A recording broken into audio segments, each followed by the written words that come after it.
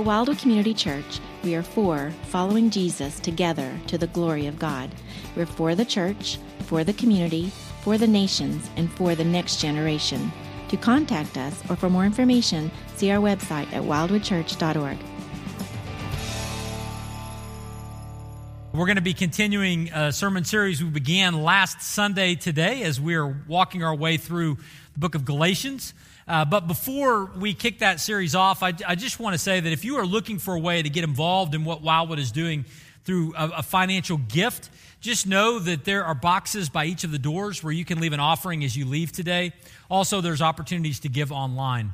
Also, would just invite you, if you have something that you would like for us to pray for, if you're here in the room with us after the service, you're welcome to come up front here at the foot of the cross. There'll be some available to pray with you at this time. Or if you'd like to submit that request online because either you're home or you just don't have time after the service today to do that, you can always leave a prayer request anytime at wildwoodchurch.org/pray. Just as an honor for us to be able to pray with you and for you as a part of our church family. Well, it's great to be together, and it's great to once again be able to dive into God's Word. We're going to be in a series that we began last week called The New Way, anchored in Galatians chapters 3 and 4. We saw last week that in this section of God's Word, the Apostle Paul is basically presenting the new way of Jesus and contrasting it with the old way of the law. And what we saw last week is that this new way of Jesus is far superior to the old way of the law. And Paul gave that argument to encourage the Galatians, and it's shared for us to encourage us to not drift back to only what we can do in our performance, but really to rest in the promises of God. Warren Wiersbe summarized what we saw last week this way. He said that those who were opposing Paul's message of living in the new way of Jesus were a group of people called the Judaizers. They were unbelieving Jewish people who were arguing and telling people that what they really needed was the law, not Jesus alone. Wiersbe said this, he said, the Judaizers wanted to add to God's grace and take from God's promises. They had no right to do this since they were not parties in the original covenant. They were coming along and saying, God's grace is not enough. You need to add your good works to what God has done. And in so doing, they were taking something from the promise of God. And friends, make no mistake, our salvation is on the basis of the promise of God. Now, when I say that, some of you recoil just a little bit because you think, wait a minute, I thought that our salvation was on the basis of Jesus. And that is true. Our salvation is not possible apart from God sending His Son, Jesus Christ, to die on the cross to take the penalty from our sins, that whoever believes in Him shall not perish but have everlasting life. Without the death of Christ, nothing is possible. But how does Jesus' death get credited to our account? Well, it comes on the basis not of our performance, but on the basis of a promise of God that we believe in. We're going to see that today as we look at the second part in this series in Galatians chapter 3, verses 15 through 18. But before we look at those verses, I want to talk for just a moment about a promise. When I say that our salvation is based on a promise, some of you are getting a little bit uneasy because your experience with promises has not been very good. Those who have given you promises in your life have often broken them. And so you have a distrust of the promise of another. You know, this reality came clear to me in my role as a father. When Josh was young, he would come and say, Dad, can we play this game? Dad, can we shoot baskets? Dad, can we do something? And often my response to him would be, yes, son, in a minute. Well, that worked for a while. But later on, Josh came back to me and I said, in a minute. And he said, Dad, I know something about your minutes. They're longer than you think that they are. And it reminded me again of just one of the many areas where I fall short. But when I say that our salvation is based on a promise, some of you are thinking about all the broken promises that you've experienced in life, and you think, I don't want to hitch my wagon to something that might not come through. But friends, here's what you need to know. Our salvation is based on a promise, but it's not the promise from a fallible dad. It's a promise from our Heavenly Father. It's a promise from the one who says that I will bless you if you are in Christ. I will save you if you just trust in him. Friends, that is the nature of our salvation. It is based on a promise.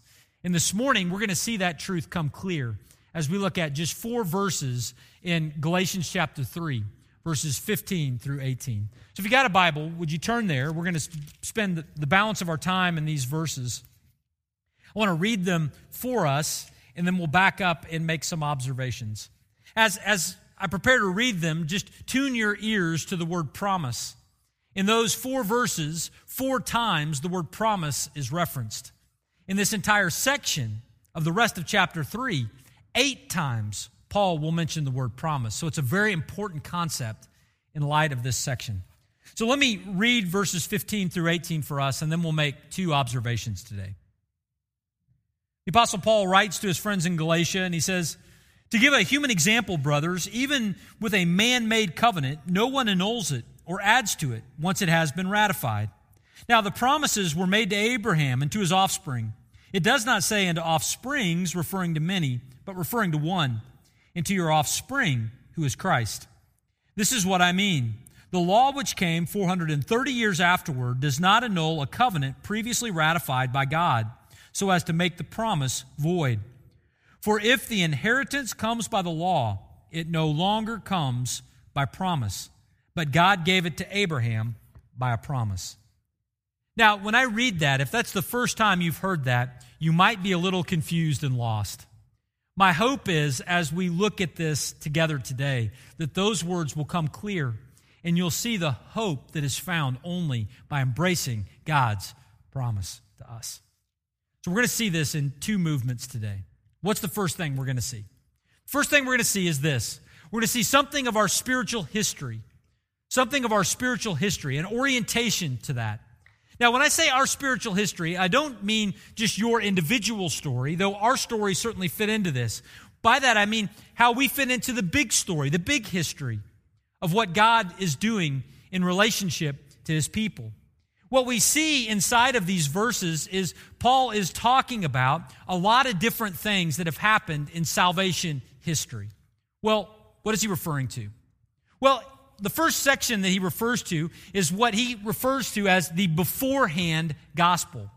The beforehand gospel. He does this in Galatians chapter 3 and verse 8. He says, "In the scripture, foreseeing that God would justify the Gentiles by faith, preach the gospel beforehand to Abraham, saying, in you shall all the nations be blessed."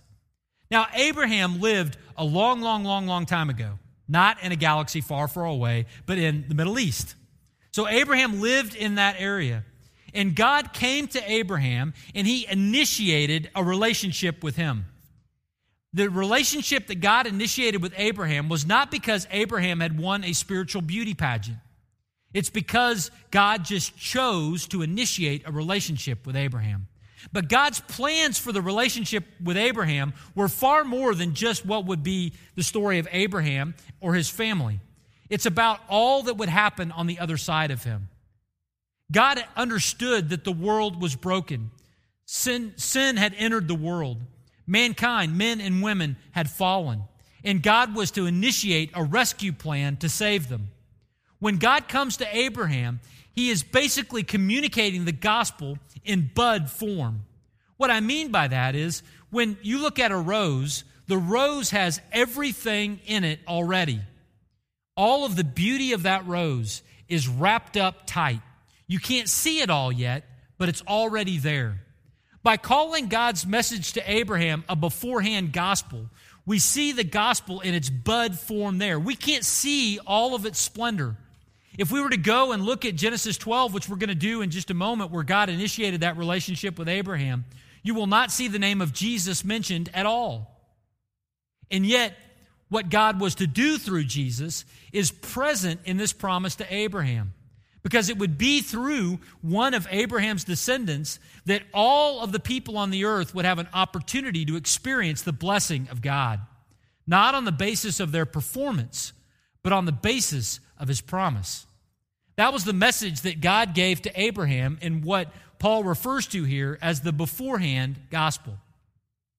Now, that beforehand gospel era would last for what Paul would call a period of 430 years until this new era comes, which is the era of the law. Now, by law, what do I mean? I mean the law that God gave to Charlton Heston on the mountain, right? The law that God gave to Moses. God initiated a special relationship with one particular nation, the nation of Israel. He gives them the Ten Commandments, He gives them the law, and then there's an extended period of time where this one nation is living out a relationship with God on the basis of that law. Now, that era is referred to in Galatians 3:17. Paul says, "This is what I mean. The law which came 430 years afterward does not annul a covenant previously ratified by God so as to make the promise void." What Paul is saying is there's some different dynamics that are happening in the middle section, in this era of the law, than were happening back here in the beforehand gospel period. There was this law, there was this call to obedience.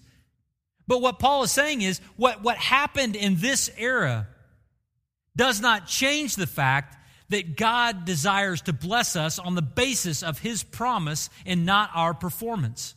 Whatever else was to be said about the law era, that section of the Bible that is really one of the longest sections from the book of Exodus all the way to that Italian prophet Malachi.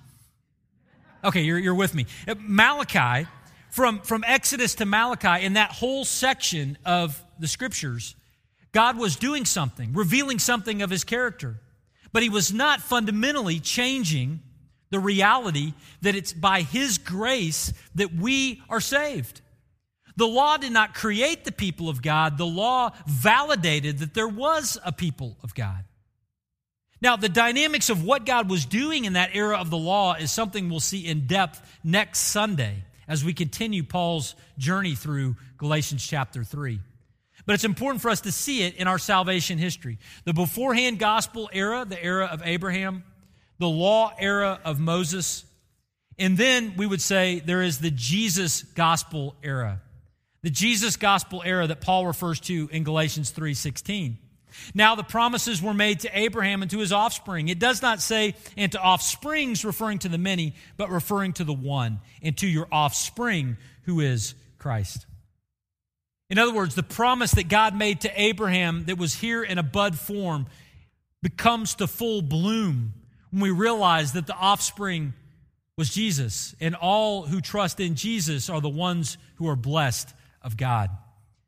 This gospel message is the message that Jesus brought when He came to the earth 2,000 years ago. And all of us who have trusted in Christ for the forgiveness of sins are living in this era of our salvation history. But we are living out the blessings and fulfillment of a promise that God had made from the very beginning. Now, friends, when you walk through this, you wonder, why is Paul walking through this spiritual history? Why the history lesson? And the answer, I think, is quite simple. It's what he says in verse 15. He says, "To give a human example, brothers, even with a man-made covenant, no one annuls it or adds to it once it has been ratified." This idea of a man-made covenant, this word covenant also could be translated will. Even in a human's last will and testament, once it is written, it is not up to other people to just arbitrarily change it.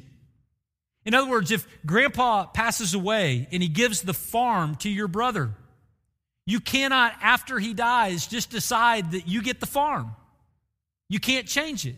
And if it's that way with a man-made will, how much more so is it with a covenant that is based on the faithfulness of God? The argument is, if God made a promise back there to Abraham, it is still on the basis of that promise that He is blessing us today in Christ. And what this reveals to us, friends, is that we are not the product of God just splurging on us unintentionally. But God has been at work from the very beginning, preparing a way for us to be saved. You know, yesterday I went to the store. And before I went to the store, I made a list of the things that I needed to buy at the store. Now, here's the question. Do you think that I came home with only those items on the list, or do you think I came home with some extra stuff? The answer is that I came home with some extra stuff that I did not go in there to buy, but I just bought on an impulse. Now that happens with cheap things that don't mean that much to us. We see something, it catches our eye, we throw it in the cart, and we move on. But people don't just accidentally, on a whim, in a splurge, come home with a Ford F-150, right? That doesn't happen that way. Those purchases are things that we plan for, things that we save for, things that we intentionally step into. There are things that we buy on a whim. There are things that we buy as a result of deep planning. What this section reveals to us, friends, is that we are not God's impulse buy. He didn't say, you know what, I guess I'll just take a Joel. Come on, Joel, get in the cart. You're here at the checkout line. I guess I can do something for you. He didn't say it to Jennifer. That's not the way it works, right? It's not the way it works. What we see in this passage is that God has planned from long ago. He has planned for our salvation. He sent Jesus for you. He had a plan for you. We're not an accident.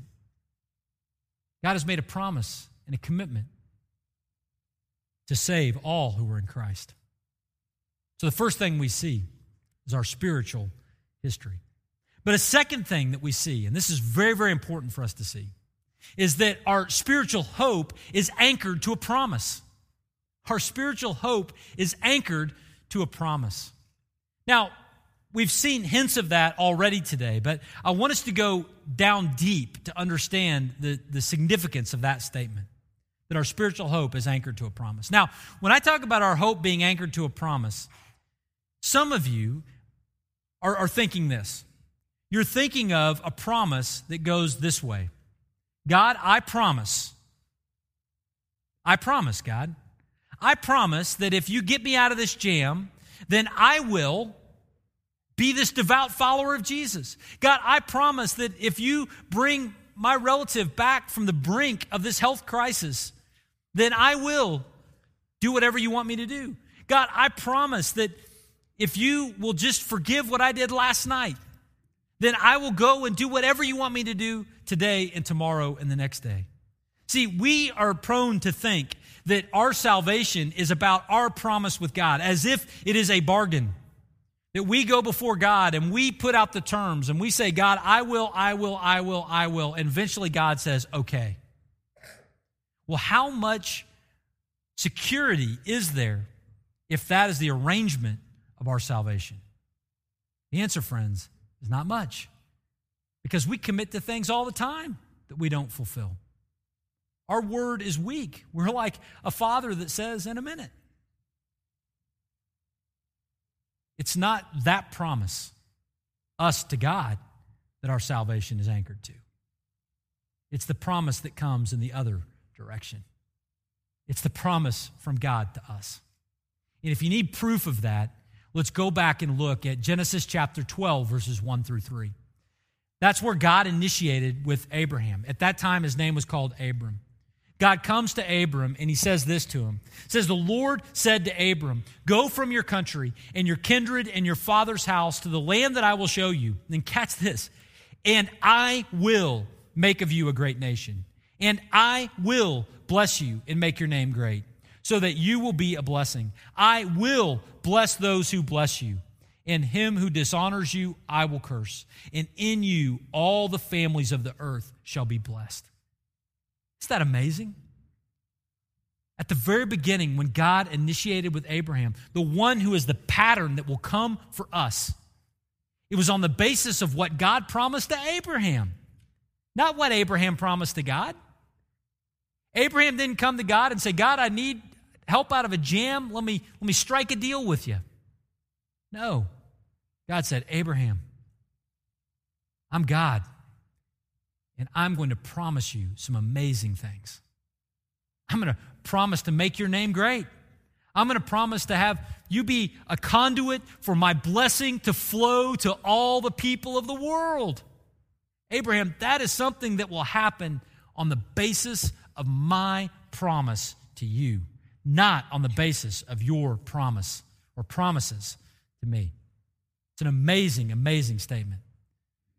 So after this promise is given to Abraham, what happens next? Well, the answer is not much. Abraham leaves. But at the core of Abraham's understanding of this promise would be that his family would grow and that he would have a lot of children. And yet their tent was still pretty empty. As they're traveling around, Abraham and Sarah every night are looking at each other going, I wonder if we misheard God. I wonder if our womb will ever open. Well, one of those nights where they're having this doubt, God shows up to Abram. He calls him out of the tent, and he has this conversation with him. He says, look up toward the heaven, Abram, and number the stars, if you're able to number them. Then he said to him, so shall your offspring be. Now, just for a moment, I want to just think about the beauty of the Lord in this. God comes and gives him a symbolic reminder of his promise. And what is that reminder? That reminder is the stars. Now, here's the question, friends. How many nights are the stars in the sky? The answer is all of them. They're always up there. Now, there are times that we can't see them because of clouds, but we're thinking like an Oklahoman. Let's think like somebody who's living in the southern half of what is the modern-day nation of Israel. Went there a few years ago and was asking some people there about the rain and the cycle. In the southern half of Israel, do you want to guess how much rain happens in that area of the country? 1/4 inch of rain a year. 1/4 inch of rain a year. How many nights do you think Abraham and Sarah were able to look up and see the stars in an environment that rained that little? Isn't it amazing the beauty of God, his faithfulness? He gives them a reminder. He gives us the scripture. He gave them the stars, something we have access to all the time so that we would hear again and again and again the promise of God. Well, Abraham and Sarah looked up, they see the stars, and they say in that moment, they say, we believe. Abram said, I believe what you're saying to me, God, that you will make of me a mighty nation, that you will make my descendants as numerous as the stars of the sky. I believe you. And in that moment, God said to him, you are righteous, Abraham. Now, if it had been on the basis of the law, God would have said, Abraham, I like your go-get-em attitude. But what you need to do now is you need to go out and you need to live a really good life. And here are a bunch of things you need to do. And if you do all of these things, then I will make your name great. Then I will give you descendants. Then I will, then I will, then I will. That's the way of the law. But that's not what happened. Because it was on the basis of a promise. It was activated in Abram's life merely by his belief. That's what happens with a promise. Promises become effective in our lives merely when we believe them. And that's what happened in this situation with Abram. And he becomes the example for us. Well, after Abram believes God, and God credits it to him as righteousness, they're going to ratify this deal. Now, up to this time, you might think of it this way. Beginning in Genesis chapter 12, where God initiates this relationship with Abraham, it was kind of a handshake deal between Abraham and God. But when you get to chapter 15, they're going to make it legal. They're going to draw up the paperwork. And in that day, when you're going to make something legal and draw up the paperwork, you don't go to the local abstract company and you don't get the attorneys present. Instead, they would make a covenant. And the way that they made a covenant is they would gather animals, and this is a little bloody for our day and age, but it was common in that time. They would take those animals and they would split them down the middle, and they would lay half of the animal on this side and half of the animal on that side. And then after those animals were set, the two parties that were making the covenant together would walk in between those animals, making this symbolic statement. If I fail to hold up my end of the bargain in light of this agreement, may it be done to me as was done to these animals. In other words, may I be killed. May I give my life if I don't follow through with what I have committed to. So they're going to make this kind of agreement. And so God says to Abram, Abram, I want you to cut the animals. And Abram understands the symbol. Abram cuts the animals. He lays them out. And then after Abram lays them out, he's tired. And he lays down And the scripture tells us that he fell into a deep sleep. And it was during the time of his slumber that God comes to him, and this is what happens. When the sun had gone down and it was dark, behold, a smoking firepot and a flaming torch passed between these pieces. On that day, the Lord made a covenant with Abram. You see what happened? Abram didn't walk through the animals. Abram was asleep. God himself passed through. And this was the picture. God was saying, Abram, I promise that I will bless you, that I will make your name great, that the world will be blessed through your descendant. God alone was responsible to make that happen. It was on the basis of God's promise, not Abram's performance. Now, with that big history lesson, as we look back to how it began, that is the pattern for us. That's what these verses are saying in Galatians 3. The pattern for us is that the promise of God is what leads to our salvation. It's what prompts our spiritual growth. It's not our performance. It's what God has committed to us. And this becomes clear in what we see in verse 16. It says, now the promises were made to Abraham and to his offspring. It does not say, and to offsprings, referring to the many, but referring to one, and to your offspring, who is Christ. The big idea of this is that God made a promise to Abram, and then God transferred that promise that he made to Abram over to Jesus, who was ultimately a descendant of Abraham. It would be through Jesus that all the peoples of the earth would be blessed. Not on the basis of others' performance, but on the basis of God's promise. All those who embrace Jesus, God will bless with eternal life. All those who believe in him, God will bless with forgiveness and the gift of the Holy Spirit. All those who reject him will be cursed. It's on the basis of God's promise and not our performance that our salvation is anchored. But I want to go even one step further. The promise that we see here transfers. It's not just a promise from God the Father to Abraham, but it's a promise from God the Father to who? God the Son. Friends, the security of our salvation is found in a promise from God the Father to God the Son. God the Father said, all who are in you, Jesus, I will save.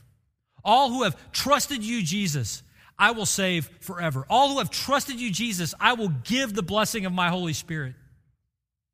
And so this promise that is the anchor of our salvation is not a promise that God has even just made to one of us, but it's a promise that he has made to Jesus, and all who are in him take advantage of it. It's a powerful, powerful thing. Why do I believe in our eternal security? Why do I believe that if we are saved, we cannot lose it? Because it's not about my performance, and it's not about yours either. It's about the promise that God the Father made to God the Son. Now, how do we see that play out in the rest of the New Testament? Well, as it relates to our salvation, there are a number of times that Jesus talks about the security of those who are in him. In John chapter 17, verse 12, as Jesus is praying on the night before he goes to the cross, he says, I've not lost any of those, Father, that you have given to me. The promise here that went to Abraham, I've not lost them. I've kept them. And he's keeping us now even still. In John chapter 10, in verse 28, Jesus said, those that are in me, no one can snatch them out of my hands. In Romans chapter 8, verses 38 and through 39, the Apostle Paul says, there is nothing in heaven or earth that can separate us from the love of God. It's a promise of God. In 2 Timothy chapter 2, verse 12, Paul writes to his protege Timothy, and he says, even when we are faithless, God remains faithful. Our hope of salvation is on the basis of his promise, his commitment to Christ and all of those who are connected to him. And then in 1 John chapter 5, verse 13, we see a summary of our assurance that we can have of our salvation when John writes and says, I write these things to you who believe in the name of the Son of God, that you may know that you have eternal life. How can we know that we have eternal life? We can know that we have eternal life if we believe in Jesus. Because if we are in him, God has made a promise from God the Father to God the Son to save us and to bless us in him. Not only is this true of our salvation, but it's also true of our spiritual growth. Verses like Philippians chapter 1, verse 6, Paul says to the Philippians, he says, I'm confident that the one who has begun a good work will carry it on in you to completion at the day of Christ Jesus. God has committed to our growth and development. Philippians chapter 2, verses 12 and 13 talks about our spiritual life as a life of working out what God has worked into us. Now, by this, I don't mean that our earthly life is all going to be the same. It's not. We will grow at different paces on the way that we respond in faith to God's initiation in our lives. But if we are in Christ, our spiritual growth will ultimately peak when God sanctifies us completely, when we go into his presence. Friends, our salvation and our spiritual growth are products of the promise of God, a promise of forgiveness, a promise of the gift of the Spirit, a promise of being a new creation in him, a promise of being connected to this movement where we are a holy priesthood before God, that we have access to him directly. These are the promises of what God has given to us in him. Now, what's interesting about all of this and the hope and the promise is Paul's going to conclude with something very interesting in verses 17 and 18. What Paul says in 17 and 18 is he says, this is what I mean. The law which came 430 years afterward does not annul a covenant previously ratified by God so as to make the promise void. For if the inheritance comes by the law, it no longer comes by promise, but God gave it to Abraham by a promise. What Paul is saying is we can't have it both ways. Either our salvation and our spiritual growth are the basis of God's promise, or they're a product of our performance. But we cannot have it both ways. We cannot mix the two. Because for us to add to our performance, then suddenly what we get from God becomes what we have earned, not what God has graciously extended to us. We cannot mix the two. Now, given all of this reality, how might you and I respond to this truth? Well, a few things. The first thing that I think about when I think of our response to the truth we've seen in the Scripture today is to respond with thanksgiving. To respond by hitting our knees and thanking God for our salvation and for our spiritual growth. That's where it begins. Friends, if you are here today and you're a believer and follower in Jesus, and this message does not drive you to be thankful to God for his work and his grace in your life, then I have done a poor job of preaching it. Because the message is worth that response. The truth of the Scripture is worth that response. That we might respond to this by simply saying thank you to God. And for those of us who have known Christ for years, that we respond in thanksgiving for the relationship that we have with him, that he has established, and the growth that he has worked in our life from then until now, and what he will do in the days ahead. We can thank him for that. But friends, if you have not trusted in Christ, know that that prayer of thanksgiving is also available to you, and it can begin with a thanksgiving to God, saying, God, thank you for saving me today, right now, in this moment. Thank you for your promise to bless those who are in Christ. I want to be in Christ. I want to trust in him for the forgiveness of my sin, that I might experience his blessing as well. One of the responses is the response of thanksgiving. But a second of the responses is this, that we can share this promise with others. And I want to couple this with the third response, and that is to not complicate the gospel.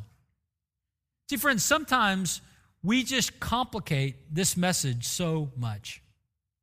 If we are saved, it's because God the Father made a promise to God the Son that all who are in Christ would be forgiven and freed from the consequences of their sin. That's a simple message that you believed that you now have the privilege of sharing with others. But when we think of evangelism, whether it's evangelism in this town or evangelism on the other side of the planet, we complicate it so much. We think that effective evangelism must also include a perfect lifestyle. We think, I will share my faith when I begin to live perfectly out all the commands of Christ. But if that is our criteria before we begin, then we have confused the gospel and we have complicated it. We share the message not as perfect people, but as imperfect people saved by grace. May we be willing to share that simple message of where our hope and forgiveness are found. If we do the same thing with knowledge, we think, well, I will share my faith when I get all of my questions answered or when I have all of the right words. The reality is we have complicated the gospel. If we wait until we have all of our question answers and we have all of the words, then we'll never begin. Friends, may we not complicate the gospel. The simple gospel that saved us is the simple gospel that can save your friend or your relative, your neighbor.